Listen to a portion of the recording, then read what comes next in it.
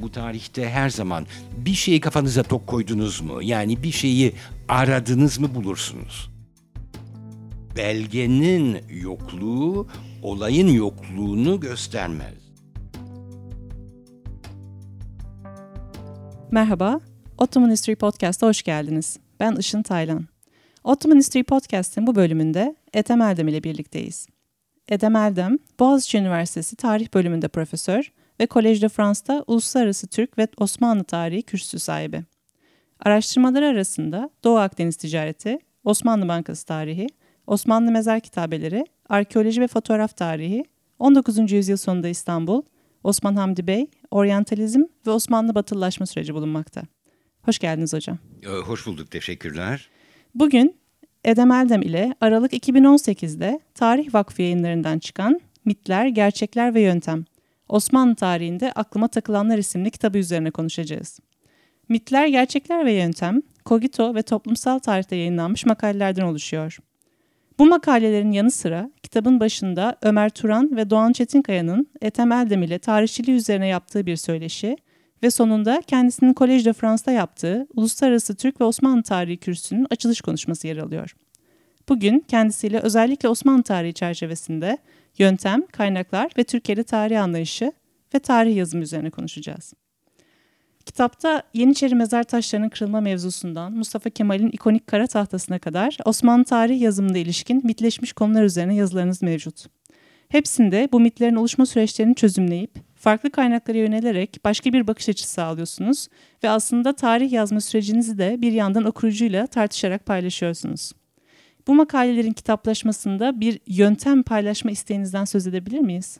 Tabii yani şimdi herkes belirli bir yaşa geldikten sonra benim 30 senedir öğretim üyeliği yapıyorum, yazıyorum, ediyorum. Yani bir şekilde bir toparlama, bir şeyler aktarma arzusu oluyor. Filmaki yani bu kitabı ben oturup da aman böyle bir kitap yazayım veya böyle bir kitap derleyeyim gibi bir derdim yoktu. Bu vakfın, Tarih Vakfı'nın bir girişimiydi. Hani zaten bir tanesi dışında bütün yazılar Toplumsal Tarih Vakfı'nın dergisinde çıkarmış olduğum yazılardı. Dolayısıyla onlardan geldi. Fakat onlardan gelince ben de bunu mümkün mertebe benim önemsediğim bir metod, yöntem ve genel olarak tarihçilik meselesi etrafında toparlayayım dedim. Çok böyle teorisyen bir tarihçi değilim. Yani böyle kalkıp Osmanlı İmparatorluğu'na nasıl bakmalıyız? İşte daha çok ben şeyi seviyorum, malzemeyi seviyorum ve malzemede beni en çok eğlendiren, tırnak içindeki eğlendirmek, yani sadece ha değil de eğlendirmek, vakit geçirmek de manasına gelir Türkçe'de. Beni en çok ilgilendiren, eğlendiren malzemeyle cebelleşmek, uğraşmak ve peşini kovalamak. İki şekilde. Bir tanesi şeye hala inanırım, seri dataya. Yani tekil datadan, tekil kaynaktan her zaman imtina etmeye çalışırım. Veya tekil bir veri üzerine veya bir kaynak üzerine yoğunlaşacaksam o zaman da derinlemesine kazmayı hep sevmişimdir. Burada bunu göstermeye çalışıyorum. Dolayısıyla bunu bir yöntem, şöyle geriye bakıp yöntem konusunda ve yöntem ile eninde sonunda tarihçiliğe bakışınız veya belirli bir döneme bakışınız büyük ölçüde örtüşüyor. Dolayısıyla yöntem aynı zamanda da bir döneme nasıl bakılabileceğini tartışmanın bir yolu. Bir de başına işte Ömer Turan ve Doğan'ın bu şeysi sayesinde hani biraz toparlayıcı bir giriş olmuş oldu. Kogito'da fi tarihinde yayınlamış olduğum ve başlığından hala çok memnun olduğum işte Osmanlı tarihini Türklerden korumak, kurtarmak makalesiyle böyle genel toparlayıcı bir şey. Bir de en sonunda hani biraz kronolojik olarak gidersek bu 2017'de Collège de France'da verdiğim açılış konuşması, ki o da bir sentez denemesi şey üzerinde, yani özellikle ilgilendiğim konu, yani Batı ve Osmanlı vesaire konusunda. Onun için yani bunu bir şekilde evet bir kariyer sentezi, hani kariyerimin burada bittiğini ümit etmiyorum. Ama en azından şimdi geri baktığımda neyi önemsediğim, neyi nasıl yaptığım ve nelere takık olduğum, çünkü eninde sonunda biraz obsesif, kompulsif bir şey her zaman var tarihçilikte. Nelere takıldığımı göstermenin bir yolu olarak bunu düşündüm. Biraz da mitlerden bahsedelim. Bir tanesi Franche Despere'in 1919'daki İstanbul işgali sırasında bindiği at mevzusu. Evet, şimdi mit büyük bir laf tabii. Gerçek de büyük bir laf. Yani aslında ne mite mit olarak ne gerçeğe gerçek olarak inanıyorum. Yani ikisine de şey etmiyorum. Yani tarihçiliğin bir gerçeği bulmak, öğrencilerime hep söylediğim, hani kesin bir cevap verebildiğiniz bir şey varsa sorduğunuz soru aptalcadır. Yani sorular çok daha önemlidir ve açık uçludur ve kesin farklı yorumlara açıktır. Dolayısıyla gerçeğe inandığım çıkmasın bunlar. Diğer taraftan da çokça yapıldığı gibi bir sürü şeyi mit diye kenara atmak ve aynı katılıkla reddetmek, o da saçma. Ve Franche Despéré o bakımdan bence ilginç bir şey. Çünkü tamam, bu eğlenceli bir hikaye. Çünkü işte detektif gibi şey diyorsunuz falan ve herkes yanılmış. Herkes yanılmış. Herkes adamın bindiği atın beyaz olduğunu vesaire düşünmüş. Şimdi bir şey bunu tespit etmek. Hakikaten galiba 60-70 tane kaynak sıralıyorum ki hepsi Bernard Lewis'ten Taner Akçam'a kadar herkes, Türk, yerli, yabancı vesaire bu şeyi tekrarlamış.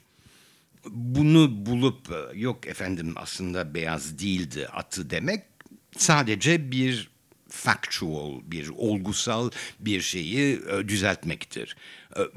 Bu çok çok önemli bir şey değil. Bir bakımdan önemli, yöntem olarak şunu gösteriyor ki normal şartlarda tarihte birikimi sağlaması gereken en basit güven silsilesi Türkiye'de yok. Yani normal bir ülkede normal bir tarih birikimi ve normal bir eleştirel tarih yapılan ve dolayısıyla her şeyin düzgün yapıldığı bir ortamda böyle bir hata olmazdı. Veya en azından yani sizin bir yani ben kendim 1919'la ilgili en passant geçerken bir laf etmek istesem pekala ben de yanılabilirim. Yani yanılanlara aslında lafım yok. Normal silsile bir kitap açtığınızda orada bir önceki tarihçinin söylediklerini tekrar tekrar kontrol etmemeniz gerekir. Normali bu. Hele olgusal şeyler için. Çünkü eninde sonunda hani bir atın rengi kadar aptalca bir şey olamaz değil mi?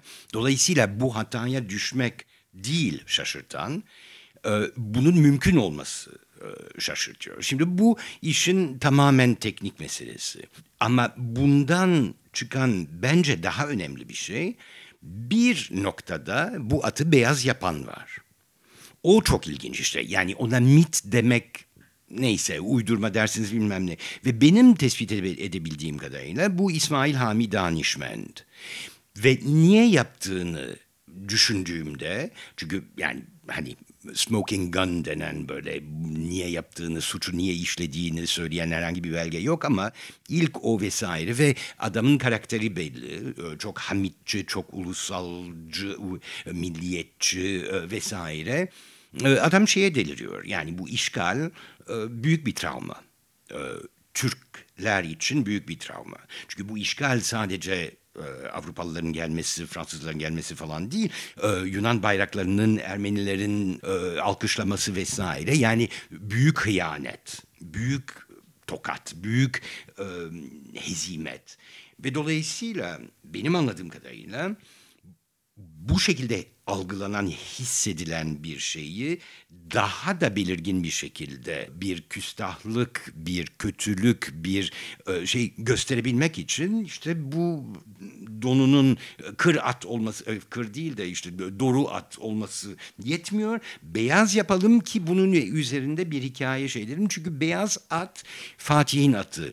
Ki Fatih'in atının beyaz olduğu da 19. yüzyılda özellikle Zonaro'nun icat ettiği bir şey. Dolayısıyla burada benim asıl ilgimi çeken şey kazıdığınızda Tamam, hata hatadır, tekrarlanır vesaire. Kazıdığınızda hatanın niye olduğunu veya ilk uydurmanın mit deyin neyse niye olduğunu araştırmak o çok daha ilginç. Ve o zaman çok daha çetrefilli ve katmanlı bir tarih anlatımı çıkıyor ki mantalitelere, zihniyete, hislere çok daha fazla yakınlaşıyor. Onun için iki şeyi ayırmak lazım. Yani bir tanesi hani kuru kuru factual, olgusal bilginin doğru olup olmadığını şey etmek. Bazen bu çok önemsiz bir şey olabilir.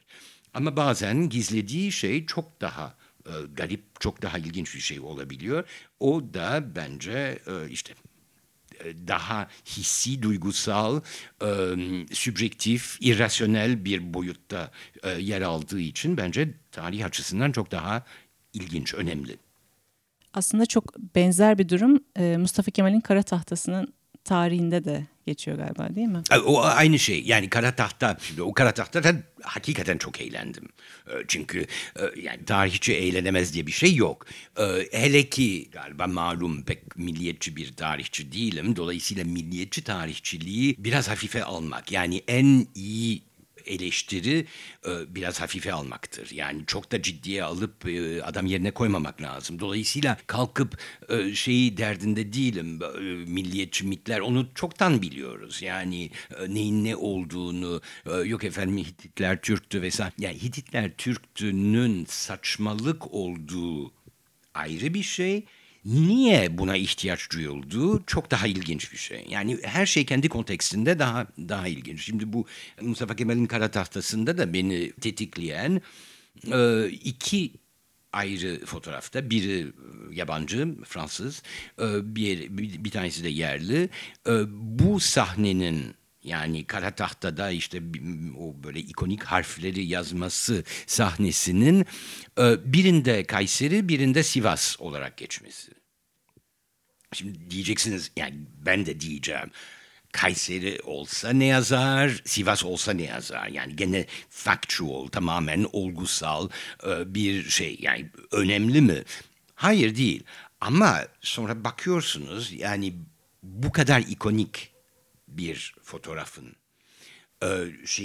Kemalist ideolojinin mütemadiyen kullandığı, üstelik hani orada çok eğlendim. Yani mangalara kadar nasıl bu ikonik fotoğrafın bir yönde veya öbür yönde savrulduğunu, ya bir Kemalist şey ya da tam aksine işte Erdoğan'a laf etmek için onun invert ve subvert edilmesi, tersine bütün bunlar çok eğlenceli. Ama en sonunda asıl soru şu, yahu Cumhuriyet'in, Kemalizmin kurucu ikonlarından olan bu imaj nasıl olur da nerede çekildiği bilinmez. Oysa hani çok fazla da uğraşmadan, ki ben o dönemin tarihçisi değilim, bunun Kayseri olduğunu tespit edebildim. Ama yani bu fırsatla yani bu kadar basit bir gerçek olarak, factual bir gerçek olarak alınan bir şeyin ne kadar yanılabildiğini, ne kadar yanlış olabileceğini ve onun ötesinde bir imajdan neler türetilebildiğini ve dolayısıyla o türetilenlerden bir ulusun, bir halkın, bir neslin zihniyeti hakkında neler söylenebildiği ortaya çıkıyor ki benim için asıl önemli o. Ama bir de dediğim gibi yani eğlendim, gerçekten eğlendim. Bu Mustafa Kemal'in Kara Tahtası'nda da Yeniçeri mezar taşları meselesinde Osman Hamdi Bey ile ilgili yazınızda da hep yabancı kaynaklara aslında oldukça yaratıcı bir şekilde bakıyorsunuz, kullanıyorsunuz. Karşılaştırmalı bir çalışma yapılmadığı sürece bu şekilde yabancı kaynakları kullanmak Osmanlı tarihi için sanki çok yaygın bir yol değil. Hayır, çünkü yabancı kaynaklar o kadar çok kullanıldı ki yani 19. yüzyıl, yani şimdi oryantalizmin bir damgası var. Yani Batılılar oryantalist bir şekilde baktılar vesaire ve dolayısıyla bugün daha birkaç 10 yıl önce bir milliyetçi bir tepkiyle ve bugün anti-oryantalist bir tepkiyle insanlar hani yabancı kaynak kullanmakta biraz tereddütlü oluyorlar. Yani bunların problemli olduklarını düşünüyorlar. Bu pekala gerçek olabilir. Yani eninde sonunda oryantalizmin olmadığını veya Osmanlı kültürüne ve Osmanlı sistemine bakanların oryantalist saplantılarla veya distorsiyonlarla bakmadığını söylemek abes olur tabii ki. Ama diğer taraftan da Osmanlı kaynaklarının da sınırları var. Yani hep şeyle iftihar ediyoruz. Müthiş bürokratik bir devlet vesaire. Evet, ama bürokratik devlet eninde sonunda kendi istediklerini, kendi önemsediklerini topluyor. Vergiydi, şuydu, buydu. Dolayısıyla hani biraz kültür, biraz zihniyet, biraz merkezin dışında veya muhalif olan sesleri duymaya başladığınızda Osmanlı arşivleri pek konuşmuyor. Epey suskunlar. Oysa dış kaynakların, yani yabancı kaynakların illaki Avrupa olması gerekmez. Ama ağırlıklı olarak Avrupa, onların kendi tutarlılıklarıyla bir şeyleri var, bir kuvvet yaratıyorlar. Yani ticaret tarihi yaptığımda 18. yüzyılda, yani Osmanlılar sadece gemi sayar veya vergi sayarken Fransızlar ne mal aldıklarını ve bunun dökümünü, ne mal sattıklarını, bunun dökümünü, her şeyi not ediyorlar. Çünkü onlar için önemli. Osmanlılar için o kadar önemli değil. Çok daha marjinal bir şey. Dolayısıyla yani Fransızların ağzıyla, Fransızların gözüyle bu işe bakmak şart. Distorsiyon yok mu? Var. Onu hesaplayabilmek vesaire mümkün. Şimdi daha az somut, kamuoyu, efkar-ı umumiye, olup bitenler vesaireyle ilgili şeylere baktığınızda orada daha da önemli oluyor Avrupa kaynakları. Çünkü çok var. Yani onu da unutmamak lazım. 2, çok kolay ulaşılabiliyorlar. Yani burada tamamen pragmatik, pratik bir boyut da var. Yani Avrupa'nın belli başlı gazetelerinin hepsi kelime arama imkanıyla ulaşılır durumda. Şimdi bunu kullanmamak da salaklık olur. Şimdi bunların içinde her şeyin doğru olduğu, tarafsız olduğunu söylemiyorum. Ama eninde sonunda hani ilk böyle bir şeyler yakalamak istiyorsanız orada bir hazine var. Şimdi mezar taşları, Yeniçeri mezar taşları. Orada çok sevdiğim Necdet İşli ile bir atışma var. Çünkü bu da bir yöntem meselesidir. Belgenin yokluğu olayın yokluğunu göstermez. Yani belge yoktur ama olay vardır. Olabilir. Yani bunu dolayısıyla biraz daha deşmek lazım. Çünkü bu gene bir mittir. Bu uydurma bir şeydir. Hatta işte tarihçilerin 20. yüzyılın başında uydurdukları bir şeydir. Bu taş kırma meselesi, taşları. Bu aslında yoktur. Çünkü kaynaklarda öyle bir şey görmüyoruz. Şimdi Osmanlı kaynağı yazmaz. Yani kendi mantığından 250 tane mezar taşı kırıldı, kaydı diye bir şey beklemek pek gerçekçi değil. Dolayısıyla taşların yokluğu yorumlanmalı. İşte kimisi diyor ki zaten börklü taşlar azdı. Uzun hikaye.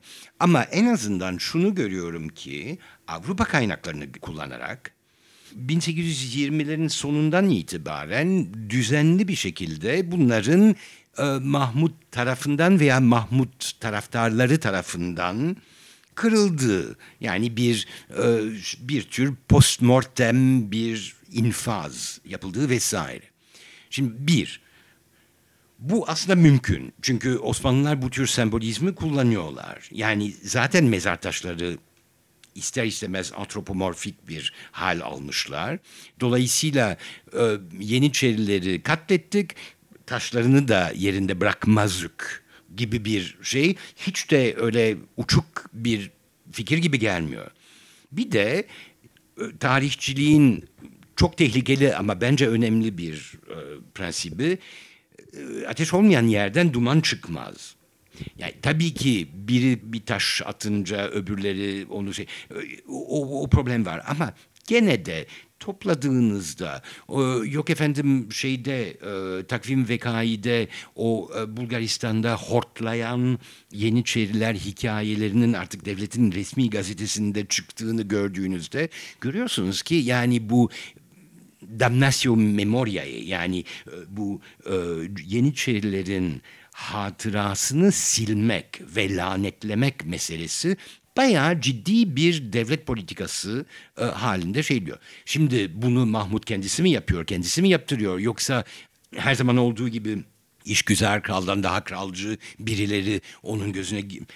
Hakikaten bilemiyorum. O ayrı bir mesele, ama en azından burada ortaya koyabildiğim bir şey var ki sadece Osmanlı kaynakları üzerinden bu işi kotaramayız. Yetmiyor. Zaten bütün mesele o. Osmanlı veya ya o ya o değil. Hepsini kullanmak. Mümkün mertebe kullanmak. Osmanlı kaynakları daha zor ulaşılabiliyor, bazen daha azlar vesaire, tamam. Ama en de sonunda hepsine bakmak ve özellikle de yani Avrupa'da bu zenginlik varken bunlardan kesinlikle imtina etmemek lazım. Bütün mesele dikkatli olmak, yani eleştirel bakış, yani document criticism, yani belgelere eleştirel bir şekilde, yani ne kadar doğru olabileceği vesaire, bunun hesabı yapılır. Ve bunun tartışması da yapılır. Yani hala şüpheniz varsa gene de söylersiniz. Yani bütün mesele o. Yani kesinliğe doğru gidiyorsanız zaten işin büyük bir kısmını kaybettiniz. Şüpheniz varsa şüphenizi söyleyin. Neye dayandığını ve o zaman bir tartışma zemini. Çünkü belki başkası başka bir kaynaktan sizinkini doğrulayan veya tam tersine yanlışlayan bir şey bulacaktır. Ve böyle bir birikim olur. Yoksa kesip attığınızda, üstelik de o güvenilmez bir şeye dayandığında, bütün o normal birikim silsilesi bir anda tarihin aleyhine dönüyor. Franche d'Esperin'in atı gibi. Onun için hep açık bir şekilde düşünmek lazım. Mahmut dönemi kronolojik gittiğim için Collège de France'da Mahmut dönemini yeni bitirdim veya bu sene işte bitireceğim. Ve hakikaten yani Mahmut döneminde bizim Osmanlı kaynaklarında bulabildiklerimizle Avrupa kaynaklarında bulabildiklerimiz arasında müthiş bir fark var. Çünkü eninde sonunda Osmanlı kaynakları resmi tarih. Çünkü Yeniçerilerin sesi duyulmuyor. Yani bir muhalefet düşünülürse vesaire. Dolayısıyla onlar hem muhalif hem kaybeden. Hiç şey demiyorsunuz. Halbuki Fransızlar iyi kötü. Çünkü yabancılık odur. Yabancı olduğunuzda yerliye çok aşikar ve dolayısıyla kaydetmeye bile değer görülmeyen şeyler birdenbire çok ilginç olabilir ve tam da ihtiyacınız o. Çünkü tarihin en zor ulaşılan ama bence en önemli şeysi banalitedir. Hayat, olağanlık. Çünkü devamlı istisnalar üzerinden, devamlı kahramanlar veya hainler veya olağanüstü olaylar üzerinden anlattığınız bir tarih, normali yani hayatın akışını tamamen ıskalıyor. O hayatın akışını nereden bulacaksınız? Günlük hayattan. Şimdi ne yapalım? Yani bu Osmanlılar günlük hayat konusunda çok konuşkan değiller. Yok yani öyle bir günlük tutmak vesaire çok nadir. Halbuki işte Avrupalılar o günlük şeyi bile bazen şaşkınlıkla gördükleri için veya anlamadıkları için veya değişik buldukları için bunun hakkında bir şeyler yazıyorlar. Bu da kesinlikle kaçırılmaması gereken bir kaynak. Şimdi kısa bir müzik arasının ardından sohbetimize devam edeceğiz.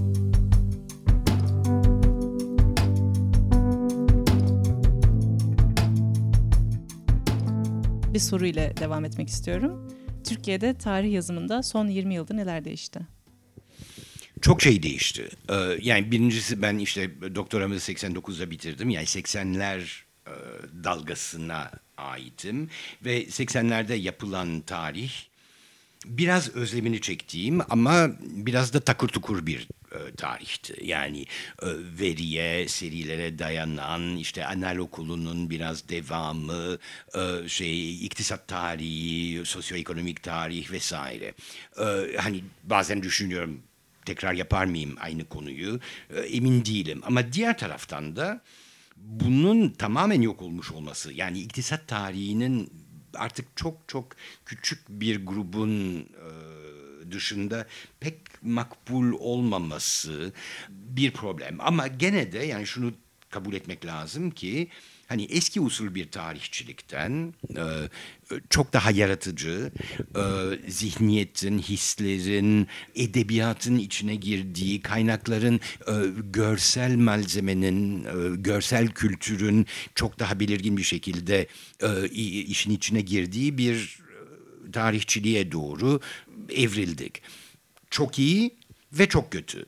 Çünkü bir taraftan da bu yeni tarihçiliğin müthiş bir cazibesi var. Ve hani haksızlık etmeyeyim ama bir tür kolaylığı var. Hem yeni başladığı için hem de Avrupa veya Batı'da yapılan tarihçilikten çok esinlenip biraz hani hazır modeller, hazır bazı formüllerle bir tür teknolojik transfer gibi zerk edildiğinden dolayı bir problem yaratılıyor. Yani hep verdiğim örnek işte artık 17. yüzyılda Osmanlı İmparatorluğu'nda masculinity, erkeklik, yani tercüme bile etmesi zor. Ama yani bunun üzerine çalışmak isteyen öğrenciler duyuyorum vesaire. Ve yani o zaman biraz böyle muhafazakar bir şekilde diyorum ki yani biz sosyoekonomik tarihi,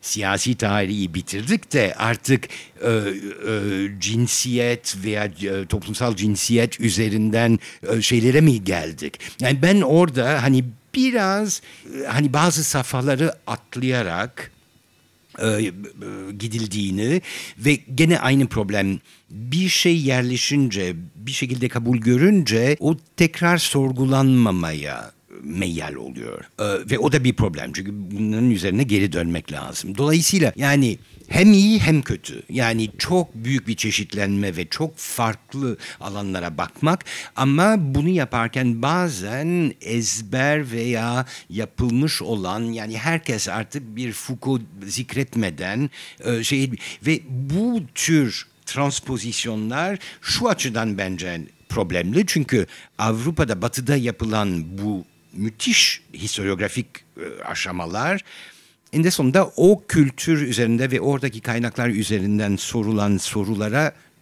cevap arayarak oluştu. Bizde biraz tersi oluyor. Yani bizde zaten soru var. Ondan sonra kaynakları buluyoruz.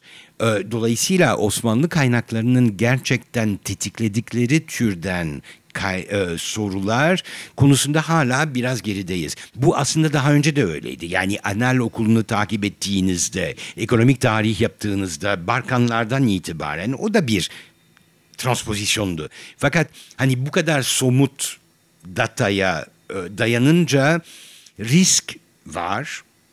Ama risk daha az.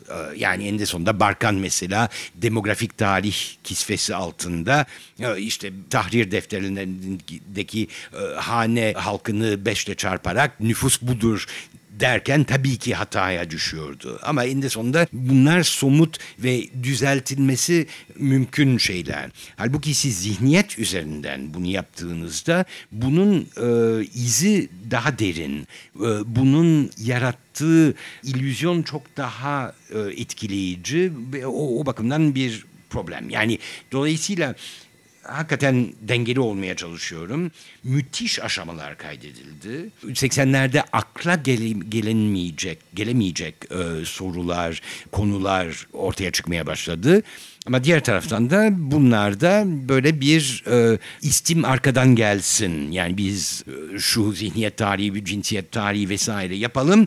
Bakalım belgeler uyuyor mu? Bakalım. Ve orada çünkü şöyle bir problem var. Yani bu tarihte her zaman bir şeyi kafanıza tok koydunuz mu? Yani bir şeyi aradınız mı bulursunuz. Ve bütün mesele temsiliyet meselesi. Yani sizin bulduğunuz bir tane kaynak eğer istediğiniz yönde bir şeyi söylüyorsa bu ne kadar güvenilir? Yani bunun bir kere olduğunu gösterir, ama bu gerçek manada o toplumu, o kültürü, o ne kadar temsil ettiği, temsiliyet ciddi bir problem. Bu bir. İkincisi, bir de hakikaten böyle çok ağır, hantal, milliyetçi tarihçiliğin, geleneksel tarihçiliğin bir sürü kalıbı kırıldı. Yani artık her ne kadar o tarihçilik devam etse de başka kisveler altında daha az Türkçü, daha çok İslamcı vesaire var. O devam ediyor ama başka türlü bir tarih olduğu artık yerleşti. Yani 2005'teki bizim bu meşhur işte Ermeniler konferansı vesaire bence hakikaten bir dönüm noktası oldu. Yani demiyorum ki herkes buna yöneliyor ama bir şeyler oldu ve bunun bilincini kabul ederek onun üzerine artık tartışmak zorunda kalınıyor. Bunun tabii uç noktaları var. Yani benim bir de Torosyan kavgam var. Ve Torosyan kavgam beni deli ediyor. Çünkü yani orada da yani resmen Torosyan'a laf edince o zaman soykırıma karşı yani bu da gösteriyor ki işte tam da bu politik dönemeç kendi içinde ne kadar zayıf historiografik olarak. Yani bir niyete dayalı ama gerçekte eleştirel bir tarih üzerine oturmuyor ve dolayısıyla herhangi bir Ermeni kurbanının söylediklerini sorguladığınızda bütün Ermeni soykırımını sorguluyorsunuz gibi bir şey yaratılabiliyor. Dehşet verici bir şey. Yani metod açısından, yöntem açısından dehşet. Ve dolayısıyla gösteriyor ki hani nasıl ki Ermeni soykırımı olmamıştır tabusu var. Ermeni soykırımını bir kişi, üstelik onu sorgulamıyor ama bir kişinin şeyini sorgulamak da başka bir türlü bir tabu haline geliyor. Orada da yani doktriner diyebileceğiniz, dogmatik diyebileceğiniz şeyler devam ediyor. Oryantalizmin de veya oryantalizme tepki olarak anti-oryantalizmin de bazen oryantalizmden daha bile kuvvetli bir tabu veya bir yönlendirici olduğuna şahit oluyorum ve benim mücadelelerimden bir tanesi de o ve onun için hani yarı gülerek işte ben aslında oryantalistim falan diyorum çünkü bazen de yani hakikaten anti-oryantalizm uğruna yapılabilecek, atılabilecek taklaların haddi hesabı yok. Bu da çok problemli bir şey. Ama gene de genel olarak politik açıdan tarihin çok daha düzgün yapıldığını veya en azından düzgün yapıldığı bir alan oluştuğunu söylemek mümkün. Aynı şekilde galiba 80'lerde özellikle işte tarih ve toplum vesaire gibi yani bir bakıma hani darbenin olumlu bir neticesi olarak işten çıkarılan bir sürü üniversite hocasının dergi şey etmesi, Mete Tutaylar, Zafer Topraklar bilmem ne ve bu dergilerin aslında İslami kesimden de birilerinin ilgisini çekmesi ve Osmanlı tarihini daha detaylı, daha gerçekçi, daha insancıl bir şekilde yapma derdinde olan çok farklı ideolojik şeylerden gelen insanların bir araya gelmesi ve dolayısıyla milliyetçilik kadar o takır tukur Marksist tarihin de yok olması yani her şey üretim tarzıdır, atüt matüt falan gibi böyle köşeli şeyler yerine çok daha kaynağa saygılı şeyler gelişti. Dolayısıyla neresinden baksanız her ne kadar bugün şikayetçi olsak da bir aşama kaydedildi ve şuna da inanıyorum ki aşamalar hiçbir zaman kaybedilmiyor. Marjinalleşebiliyor vesaire ama kazanımlar bir şekilde kalıyor. Ve bunu ben öğrencilerde görüyorum. Yani Boğaziçi için konuşabiliyorum ama yani sanıyorum 5-6 tane üniversite için söz konusu. Artık bambaşka bir yerdeyiz ve çok daha ilginç konular, çok daha kritik şeyler. Artık Osmanlı tarihi sadece Türkçe bilerek yapılamayacağını, Ermenice öğrenmek, Arapça öğrenmek, Yunanca öğrenmek vesaire gibi şeyler olduğunu görüyorum. Bu çok sevindirici bir şey. Tabii üzücü olan bu bolluk içinde yeteri kadar onları kullanacak kadro olmaması ama o başka bir hikaye. Dolayısıyla hani bence evet yani bir gelişme var ama aynı şekilde de bazı sabitler var. Yani nasıl ki Kemalizm tarihe devamlı hükmetmek derdindeydi ve bir tarih nasıl yazılır şablonu getiriyordu. Şu andaki artık Erdoğanizm deyin veya o devam ediyor. Yani devlet veya hükümet veya iktidar dediğiniz şey hala tarihi meşru bir tahakküm alanı olarak görüyor ve dolayısıyla tarihin olması gereken otonomisi, özerkliği konusunda çok çok ciddi sorunlar hala devam ediyor. Şimdilik idare ediyoruz çünkü adacıklar var, fil dişi kuleleri var. Oralarda bir şekilde korunuyoruz ama problemli bir şey. Ve bunun galiba en ciddi problemli alanlarından biri hep o ara merhale olarak gördüğüm vulgarizasyon konusunda hala çok zayıf olmamız. Yani akademik şey yapılıyor ve akademik çalışmalar daha çok batıya yönelik. Yani batıdaki yayın evleri veya dergiler. En aşağıda popüler tarih maşallah şey gibi ama arada hani tarih ve toplumun açtığı yoldan devam eden çok az şey var. İşte toplumsal tarih var ve o bence en önemlisi. Çünkü bir şekilde eğer daha geniş kitleler arasında ve buna işte üniversite öğrencileri yani Boğaziçi değil ama başka üniversitelerdeki öğrencileri de etkilemeyi ve onların da tarih anlayışlarını, daha eleştirel bir tarih anlayışlarını geliştirmek gerekiyorsa bunun aracı budur. Bunun aracı akademik bir temele oturan ama geniş bir kitleye aktarılmak üzere sulandırılmış iyi manada olan bir tarih üretimi, bir tarih ve merak yaratımı. Bu konuda hala çok yayayız. Neden sizce? Çünkü yani birkaç şey. Birincisi çünkü galiba hala Türkiye'deki ortalama eğitim seviyesi ve hala milliyetçi diyebileceğiniz bütün varyantlarıyla ideolojinin hakimiyeti insanları meraka teşvik etmiyor. Yani orada ciddi bir problem var. Yani herkes sorduğunuzda tarihe çok meraklıyım bilmem ne ve sonra bakıyorsunuz yani merak dediği aslında zaten inandığı şeyi tekrar tekrar okumak. Dolayısıyla hani farklı bir şey nedir? Hani bırakın Osmanlı tarihinde Osmanlı dışında bir şeye bakmak. Yani biraz Avrupa'yı merak etmek, biraz o bile yok. Dolayısıyla kültürel olarak merakı özendiren bir eğitim ve bir kültürel ortam olmadıkça böyle bir şeyin gelişmesi çok çok çok zordur ve bunun tek yeri şeydir aslında medya ve eğitimdir. Şimdi medyayı görüyoruz. Medya korkunç. Yani medya tamamen siyasileşmiş ve kutuplaşmış. Dolayısıyla şey söz konusu değil. Eğitim de zaten bir iflas şeyinde. Dolayısıyla bu olmuyor. Dolayısıyla talep olmuyor. Arz tarafında da bu işin profesyonelleri, ben ve meslektaşlarım enerjimizin büyük bir kısmını aslında beyaz dünyaya şey vermek için. Çünkü orada daha fazla bir okunurluk vesaire daha önemli neyse. Problem ama öyle.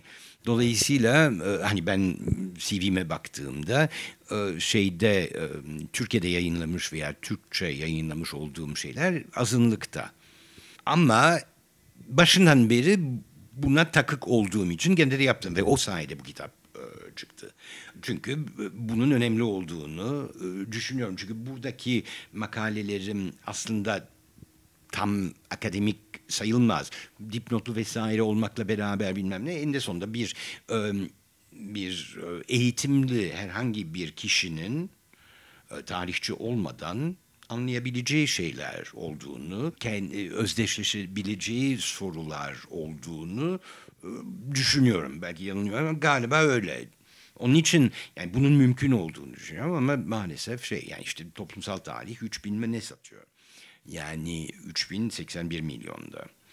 Öbürleri halbuki derin tarih vesaire galiba ama onu da yani bilmiyorum basıyorlar ama satıyorlar mı hakikaten bilmiyorum ama 20 binlerden falan bahsediliyor.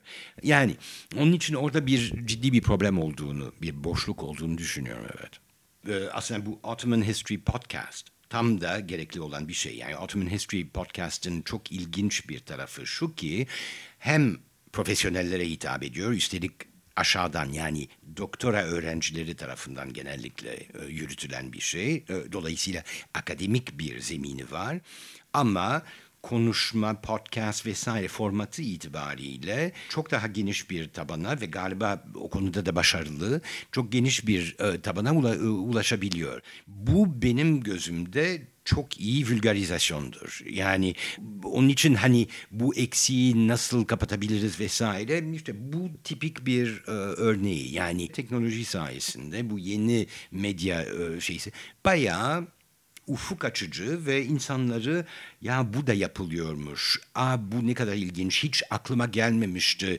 hayvanların tarihi falan diyen insanlar için çok şey. Ama burada da galiba net bir şekilde İngilizce çok hakim, değil mi? Yani ben 3 tane podcast yaptıysam ikisi İngilizce, bir tanesi Türkçe. Bu da galiba daha önce söylediğim şeyin bir parçası. Bugünkü podcastimizde Edhem Eldem ile kitabı Mitler, Gerçekler ve Yöntem üzerinden Osmanlı tarihi yazımı üzerine konuştuk. Katıldığınız için tekrar çok teşekkür ederim. Ben teşekkür ederim. Konuyla ilgili daha fazla bilgi ve kaynakça için ottomanhistorypodcast.com sayfasını inceleyebilirsiniz. Dinlediğiniz için teşekkür ederiz. Bir başka tarih podcastinde görüşmek üzere. Hoşça kalın.